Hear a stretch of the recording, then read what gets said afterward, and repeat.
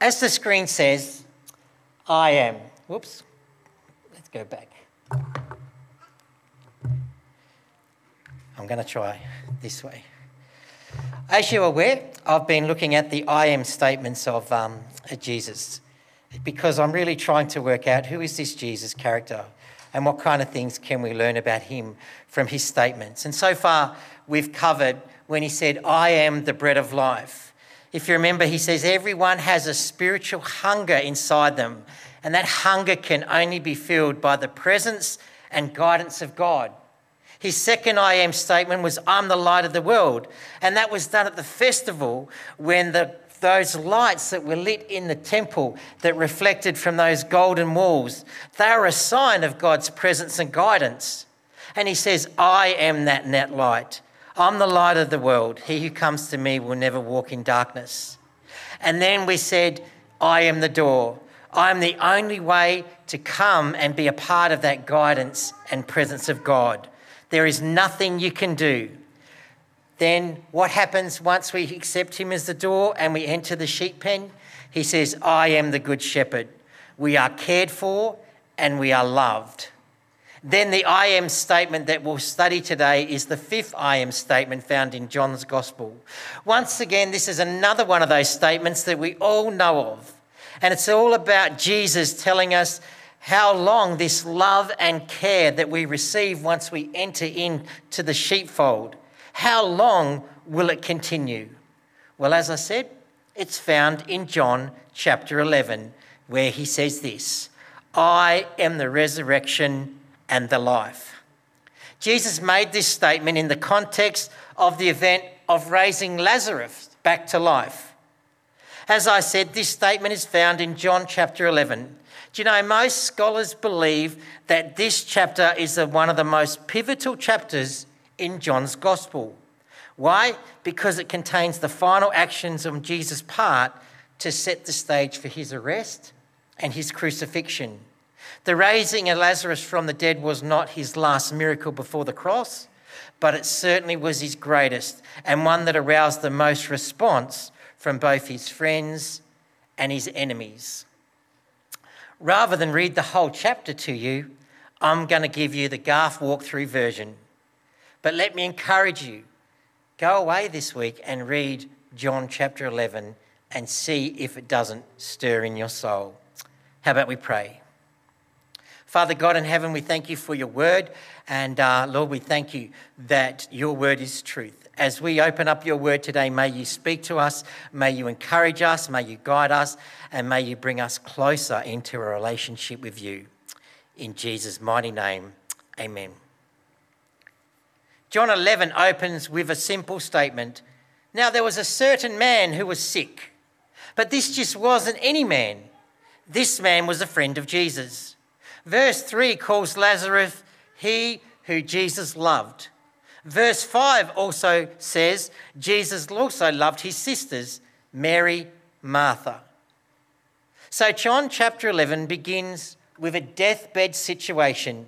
Jesus' friend Lazarus was ill and nearing death.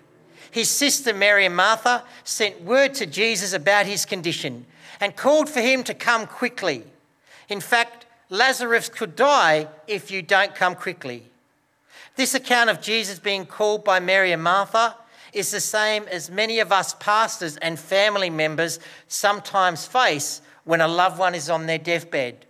We will receive news, and the news is, get over here as quick as you can. Jesus was at Bethbara, and that's about 20 miles from Bethany. So it probably took his messenger one day to get from Mary and Martha to Jesus. Thankfully, he found him and he gave Jesus the message about Lazarus. Interesting though, what you find is this. Unlike what you and I would probably do when faced with this situation, Jesus didn't drop everything he was doing and leave straight away. He sent the messenger back with an encouraging message for the sisters. But even then, he didn't send the messenger back until the next day. He sent the messenger back the next day with this message. This sickness will not end in death. No, it is for the glory, God's glory, so that God's Son may be glorified through it. Then we're told he still waited 2 more days before he left for Bethany. The schedule of events would look something like this. Day 1, the messenger came to Jesus. Day 2, the messenger returns to Bethany. Day 3, Jesus waits another day and then departs. Day 4, Jesus arrives in Bethany. I'm not sure about you, but I've often read this and see the delay that Jesus made in this and wonder, why would he choose to do that? Why would he choose to wait 2 more days before returning to Bethany? Was it just procrastination? Or did Jesus have a method in this seeming madness of not running? What would his message convey to the grieving sisters that he's not coming straight away? Especially now that his brother was already dead and buried. Well, I think Jesus doing what he was doing, he was urging them in this. No matter how discouraging the surface may appear, believe in his word. They had his word. This will not end in death, even though it already had. When Jesus announced to his friends his intention to return to Judea, they were shocked. After all, the last time they were there in Jerusalem, he'd almost been attacked and stoned to death. Now he wants to go to Bethany, a town that's only a mere 2 miles away from there. So they question his wisdom of his travelling to such a hot spot. So he explained the purpose of his journey. The dialogue is actually quite funny. People say to me, does God have a sense of humour? I say, yes, he does. All you need to do is read John chapter 11. This is how the dialogue goes. Jesus says, guys, we've got to go to Judea again. But Lord, they want to kill you there. Jesus says, walk in the daylight and you won't stumble. The disciples with blank looks on their heads, scratching their heads.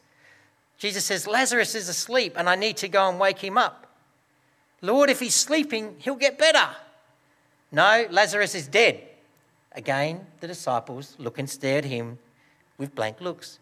But you just said, and I'm glad I wasn't there so that you may believe. Let's go. And then good old Thomas pipes up and says, yeah, let's go. Let's all go and die with him, because that's what they thought they were walking into. The disciples' response revealed their lack of understanding of what Jesus had told them. But now, don't pick on them, because I think all of us would have been in the same boat. We would have been left scratching our heads as what is he saying and why are we going there? They mistakenly interpreted his words about Lazarus' sleeping condition. They assumed that with plenty of sleep, he would surely get better and get well. So why go? However, from what Jesus said to his disciples, we can see he was planning to bring Lazarus back to life all along. That was his plan. We can also see that Jesus waited 2 extra days, especially as part of his purpose. Why? Because his purpose was to bring glory to God and help people believe in his Father. That's why the wait. So by waiting 2 days, it would be clear that this was a resurrection of not just a nearly dead man. While it's true that this resurrection would be greater than any physical from sickness from a man that's just asleep, it reveals the purposeless nature of Jesus' action. Jesus didn't do what he did or say what he said or go where he wanted to just because the mood hit him. He wasn't a man that just went out and did things on a whim. Every action was part of his overall plan to show the world that he was the Son of God. Everything he did was to show the world the fact he was the Messiah. Even this dangerous journey to Bethlehem for Lazarus' behalf was fought with that purpose. And this is where we picked up the reading today. When Jesus and his men arrived in Bethany, Martha went out to meet him and rebuked him by saying, Lord, if you'd been here earlier, my brother would not have died. Jesus' immediately response was this, your brother will rise again. Martha's response to Jesus' word revealed her understanding of resurrection as a doctrine. She said, I know he will rise again in the resurrection at the last days. In response to her words, Jesus gave today's I am statement. He looked at her and said, I am the resurrection and the life. He who believes in me will live even though they die, and whoever lives and believes in me will never die. Then he looked at her and said, do you believe this? This conversation between Jesus and Martha wasn't designed to be a theological debate or about the principle of resurrection. Rather, it was there to introduce her to the fact that Jesus himself is the resurrection and the life. Jesus could not only heal disease, he has the power to restore life itself. He can reverse the process of decay and that stops people from dying. He can come in and bring everything. This conversation between Jesus and Martha was designed to move her from a faith in doctrine to a faith in the person that was standing before him, the Messiah. With this one statement, I am the resurrection and life, he transformed the doctrine that she believed. He took the teachings of death and resurrection out of a book and put them into a person. What person? Himself. He changed resurrection from a future doctrine and made it a present-day reality. I find it interesting that Jesus was able to remain calm and businesslike with Martha. But when she went out and Mary came and talked with Jesus, everything changed. Mary came to him and basically said the same thing that her sister had said. She cried and fell at his feet. But this time, Jesus was visibly moved. Here is where we find the shortest verse in our Bible. Verse 45 says, Jesus wept. Jesus wept is the shortest verse in our Bible, yet some say it is also the deepest. You see, this word wept is only ever used once in our scripture. One time. When? Here. This word describes a silent weeping. Every other Greek meaning and every other time the word wept is used in our New Testament, it is about loud mourning, crying, weeping, grasping. But here it said Jesus wept silently. But you could ask, why did he weep at all? I mean, after all, he knew that he was about to raise Lazarus from the dead. The spectators saw him cry. The spectators saw his tears as evidence of his love. But some of them said, if Jesus loved Lazarus so much, why did he not prevent his death? Others were also thinking, Jesus is weeping because he was unable to do anything about it. Their tears of regret. Jesus repeatedly backed up his I am statements with miracles, and he was about to do it once again. Jesus could delay no more. He had the mourners take him to where the tomb was, where Lazarus was laying. He had them take away the stone at the entrance. At that moment, Martha, good old practical Martha, said, but Lord, by this time there will be a bad smell. He's been in there 4 days. Jesus reminded her of that previous conversation where she confessed her faith in him as the Son of God. He said, did I not tell you, if you believe, you will see the glory of God? When they took away the stone, Jesus prayed a simple prayer, and then in a loud voice he called out, Lazarus, come out. Taken literally, his words are this, Lazarus, this way out, as if to direct someone out of a gloomy dungeon. Do you know, for me, these are some of the funniest verses in the Bible. Why? Because Lazarus appeared at the entrance of the tomb. No big deal. Think about it. He's a mummy. He's wrapped up from head to toe. How did he get there? He must have jumped. There's no way. He didn't walk out. He must have jumped there. I'm being serious. When they do it, they wrap their dead in, right? So how did he come out? He must have jumped out. Imagine seeing that. Then I love how Jesus casually sees him, jumps out, and I guess all these bystanders are there and like, whoa, what's he say to them? Unwrap him. What the? Would you do that? Would you unwrap him? They're going to say, no way, we're not going to unwrap him. That's the way it took place. More than any other miracle, this event is the greatest demonstration of the power and authority of Jesus. Raising Lazarus from the dead was Jesus' most powerful way of demonstrating that he is the Messiah, the Lord's anointed, just as he said he was all along. I am the resurrection and the life. Jesus called Lazarus and raised him from the dead. This was an unquestionable miracle that even the most hostile spectator could not desire. Why? They saw him jump out of the tomb and then they saw him unwrapped. Do you know, in Jesus' day, healings were often disputed. Other miracles were often limited by other sources. But how do you explain this, what's happening before them? How do you explain a man jumping out of a tomb, still wrapped up after being in there 4 days, then being unwrapped and he's alive? This was not certainly a near-death experience. The smell of decay is proof, positively, that death had occurred. The Jewish leaders could not explain away this miracle, and that's why when you read to the end of chapter 11, they didn't even try. They were arguing no more. Jesus proved he did embody this I am the resurrection and life statement. Jesus is the resurrection and the life. Now you may think, great, but what does that have to do with me today? Well, this story connected Jesus, this latest I am statement, teaches us 3 important details about Jesus.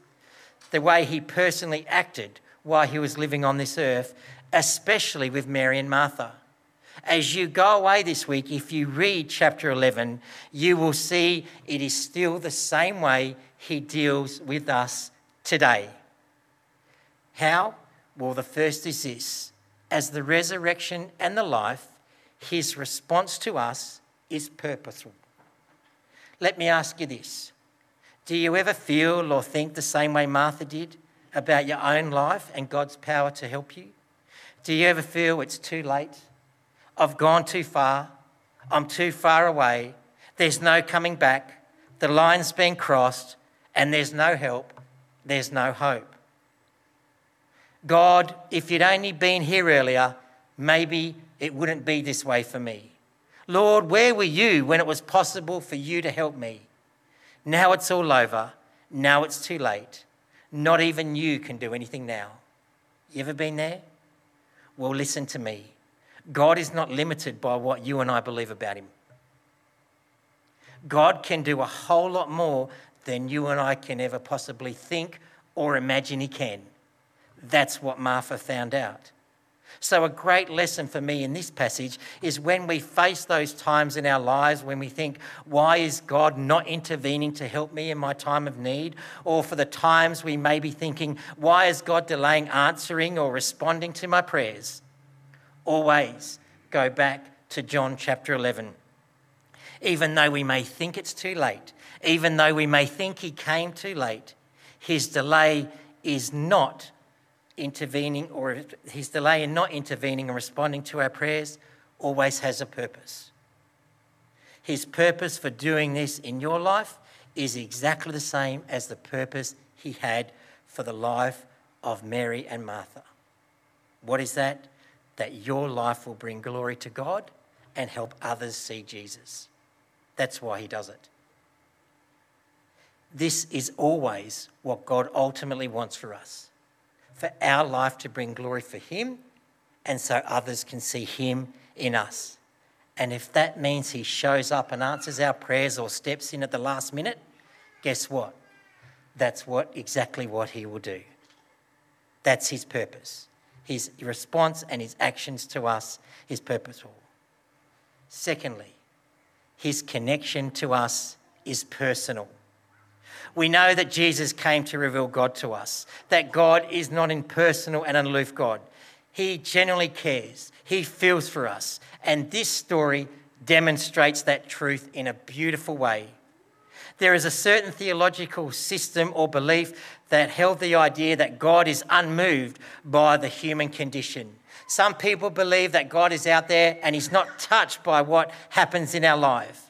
That God has already foreordained and set things in motion from now to all eternity. Therefore, God is not swayed by whatever humans may do in that space. But when Jesus came to earth to reveal God to us, this story reveals the heart of a loving, compassionate God who is fully capable of grieving along with his creation. This picture of Jesus weeping along with Mary lets us know that God is moved by our grief. Even though he knew that he would soon bring Lazarus to life, he was touched by the grief of his friend. Our Lord's weeping reveals the humanity of Jesus as a human saviour. It shows his connection to us is personal. He joins us in all of our experiences and knows how we feel. His tears in this chapter assures us of his sympathy. Jesus wept silently for Mary, and he weeps silently with us. He still does it today. The fact that he loves us and we love him is no guarantee that we'll be sheltered from the problems and pains of life. After all, the Father loved the Son, yet the Father permitted Jesus, the beloved Son, to drink the cup of sorrow and experience the shame of the cross. We must never think that love and suffering are incompatible. Take Mary and Martha. Their situation seemed hopeless. These are some of Jesus' closest friends. They knew Jesus, and yet they were still suffering. But Jesus came along, identified, and connected with them personally. Each experience of suffering and trial ought to increase our faith, not decrease our faith. But I guess you're all aware, this kind of spiritual growth is not automatic. We must respond positively to the ministry and the word of the Spirit of God. True faith relies on God's promises and thereby reveals God's power. That's the way it works. The promise in Psalm 50:15 finds its parallel here. Then call on me when you're in trouble, and I will rescue you, and you will give me glory. The love that God has for his own children is not a pampering love. It's a perfecting, personal love. It is one that is intimate. He is there and he shares with you. And the final thing is this. As the resurrection in life, his effect on us is powerful. The way Jesus proved himself to be the resurrection on the life was by a powerful miracle indeed. He showed that he held the vital power to bring the dead to life. We don't know how many people Jesus raised from the dead, but 3 are recorded in our Gospels. He raised a 12-year-old girl who just died. He raised a young man who'd probably been dead for about a day. And then the one we've looked at today, Lazarus, an older man who'd been dead for 4 days. Do you know, I think it's sad we live in a world that tries to deny the reality of death. I'm not sure if I shared with you, but when I was a youth leader, way back when I was 19 and 20, I had a youth activity that we did every year, and some of the parents used to come and say, "Why are you doing that?" What was the activity? I took our youth group to a funeral home every year. Every year we went and toured a funeral home. They never saw dead bodies. They saw where embalming happened and everything like that. The funeral home was run by Christians. And I remember the funeral director used to say to our kids, "There's one thing we don't want you to think about when you're here." And he said, "That's death." He said, "All our cars are perfect." He said, "All our walls are perfect." He says, "There's no windows." He said, "The only windows that you normally see in funeral parlours are up in the sky. So that way as you're sitting there, all you see is the sky." He says, "All our tyres are blackened." He says, "We try and make everything perfect so that way you're not faced with death." I remember when I did grief counselling at college, we were taught when you're working with people in grief, make sure you use this word. What word? Dead. They said people will always try and limitate it. They'll say things like, people don't die, they're deceased, or they're passed away, or they've left us. They're not buried, they're laid to rest, or they're interned. The psychologist that was leading us in teaching us grief counselling, it says, however you change it in your vocabulary, it doesn't alter the reality. People die, and the people who die, they're dead. And so when you're talking to families, make sure you use that terminology. We don't do death very well. We try and hide it. As the resurrection and the life, this death is what Jesus has power over. And yes, we still see that power over death today. Now, you may jump up and down and say, hang on, Garth, we don't see that power today.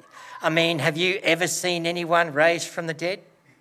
Do you know, not to confuse you, but my parents that come here, that's my stepmum. My real mum, so my parents got remarried when I was 13. My real mum married a guy, they're still married. My real mum married a guy named Kevin Wigglesworth. Kevin Wigglesworth is relative of Smith Wigglesworth. Has anyone heard of Smith Wigglesworth? Okay, Smith Wigglesworth. So Kevin and Smith are related. So he's gone down as a great theologian of Australia. He has claimed to raise people from the dead. My stepdad has his papers, his journals, and he's talked about raising people from the dead overseas. Do you know that's why my stepdad's not a Christian?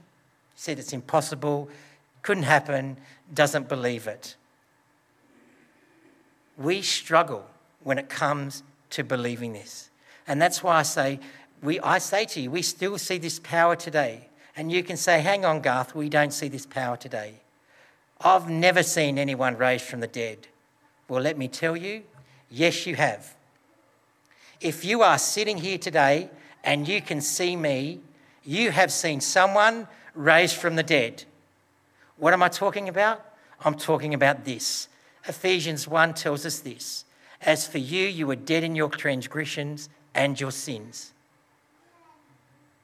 Every one of us was dead spiritually.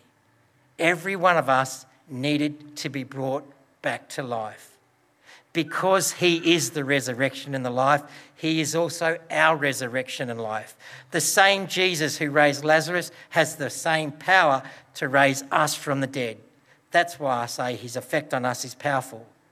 Hebrews 9:27 tells us people are destined to die once and after that face judgment. But the person who trusts in Jesus Christ, truly, truly I say to you, whoever hears my word and believes him who sent me has eternal life. He did not come into judgment. He has passed from death to life. All of us have been dead spiritually, yet through Christ we've all been brought back to life. This is spiritual resurrection. But there is a great and glorious difference between physical resurrection and spiritual resurrection. And it is this. Everybody Jesus or the apostles or Smith Wigglesworth raised from dead to life, they died in the end. But those who've been raised to eternal life spiritually will never die. They will be with Jesus forever. Jesus, as the resurrection and life, is the only one who has the power to resurrect anyone who is spiritually dead and give them eternal life. Why? Because he is the resurrection and the life. He's still doing it today. Do you know, I got a text late last night about 11:30 from Julie. She said, can you please share this in church? She said, this has been one of the best camps we have ever had. She said, last night, so Saturday night, she said there was about 20 or so kids that decided to follow Jesus, that wanted to know more, that wanted to put their life in his. Jesus, as the resurrection and the life, is the only one who has the power to resurrect anyone who is spiritually dead and bring them back to eternal life. We prayed for that camp last week. That's why her and Lauren wanted me to share this. Things are happening in big and mighty ways. You know, when we look at the three people I mentioned before that Jesus physically raised from the dead, we see some similarities to our spiritual resurrection. If I was to ask you this question, which of these three people were most dead? You'd think I'd lost my mind because there's no degrees of death. However, there are different types of physical signs and decay depending on how long someone has been dead. The same is true for spiritual death. Do you know there are 1 million of religious people out there that live a good life? And they're just like that little girl. They don't give much evidence of decay and death, but they're spiritually dead. Others are like that young man who'd been dead for a day. Because of their sin and their lifestyle, they give more indication of decay. And then there are some like Lazarus who are quite decayed and everybody knows their lifestyle. And we all know spiritually they're dead. Yet Jesus has the power to raise them all from spiritual death. Another similarity is this. After each of the three mentioned in our scriptures were raised, they all gave evidence to something. Do you know what they gave evidence to? They were alive. They were dead, but now they're alive. The little girl walked about the room and ate some food. The young man spoke. Lazarus, even though his feet were bound and he was all tied up, came out of the cave. They unwrapped him and put new clothes on him. When sinners are raised from spiritual death by the power of living Christ, you can tell they've been raised. It is by their walk, by their talk, by their appetite for spiritual food. You can tell by their rejection of the old life as they put on the new life. You can tell something has happened inside them. You can tell that they have been spiritually raised from the dead. Most of you are aware I lived and worked at a campsite called Ruraway Homestead. We were there for 6 years, and there were phone calls I used to love getting. Parents would ring up. Hello, we were at Homestead gasping. I'm just ringing up to see what the heck did you do to our kids? What do you mean? Or they've come back different. What do you mean? My son's never cleaned his room. He's cleaning his room. My wife asked him to do dishes. He did dishes. Other people say how their daughters have come home and they wanted to spend time with their parents. The best one was, now I hope I don't offend anyone in saying this, but this is a funny one. We had a guy ring up. Hello, yep. What have you done to our son? Why? He's come home different. What do you mean? Oh, well, he's spending time with us and this, that and the other, and he doesn't even bloody swear anymore. What have you done? When someone is raised from the dead, they are different, and they are different for the better. Paul said it beautifully in 2 Corinthians 5:17. Therefore, if anyone is in Christ, the new creation has come. The old is gone, the new is here. In each instance of these three people Jesus restored life to, it was the powerful command of his word that raised those people to life.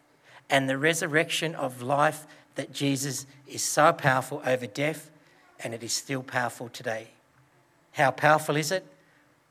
I remember one commentator in one commentary made this comment about John chapter 11. He said, isn't it good that when Jesus spoke, he said, Lazarus, come out. He said, imagine if he didn't say Lazarus' name. He said, imagine all the graves in that area where people are just coming out. He said, could you imagine it? Well, you could, because he said that's the power of the words of Jesus. Jesus' words are so powerful. That same powerful word today raises sinners from spiritual death when they believe in Jesus. When we find ourselves confronted by disease, disappointments, delay, and even death, our only encouragement, our only hope is the powerful words of God. He is the resurrection and the life. Who is Jesus? He is the resurrection and the life. When you read John chapter 11, it shows his response to us is personal. He has purpose in bringing glory to himself and to his Father. His connection to us is personal. He does not some God that sits up there in the clouds. He shares with us. His effect on us is powerful. If you are spiritually dead, he can raise you to spiritual life. Let me ask you this. He's called out your name. He offers you the chance to throw off the grave clothes and enter a whole new eternal life with him. Have you answered that call, or are you staying in the tomb? Do you know that you have been saved from someone that is dead in sin and transgressions and spiritually dead to someone who's alive? If you don't, then don't leave here today without it. Let him grab hold of you. Let him call him out of your tomb. He doesn't care if you have to jump out. He just wants you to come. Why? Because he's the resurrection and the life. He's the door. He's the good shepherd. He's the light of the world, and he's the bread of life. When you put all this stuff together, we're on a good wicket. We are with the Messiah, the Son of God, the King of Kings, the one who calls himself Jesus. Let's pray. Father God in heaven, I thank you for our time together today. Lord, I thank you that you are such a mighty God that you save us still today. Father, I just thank you that, for who you are and what you teach. Lord Jesus, I thank you for the way you walked this earth, for the things you did, for the things you said. And Holy Spirit, I thank you that you now live in us and you bring us that eternal life that is a gift of God through Jesus Christ. Lord, I pray if anyone is here today that doesn't know that, then may they not leave today without getting right with you. I thank you that you still have the power to save us, to conform us, and to bring glory to yourself. In Jesus' mighty name, amen.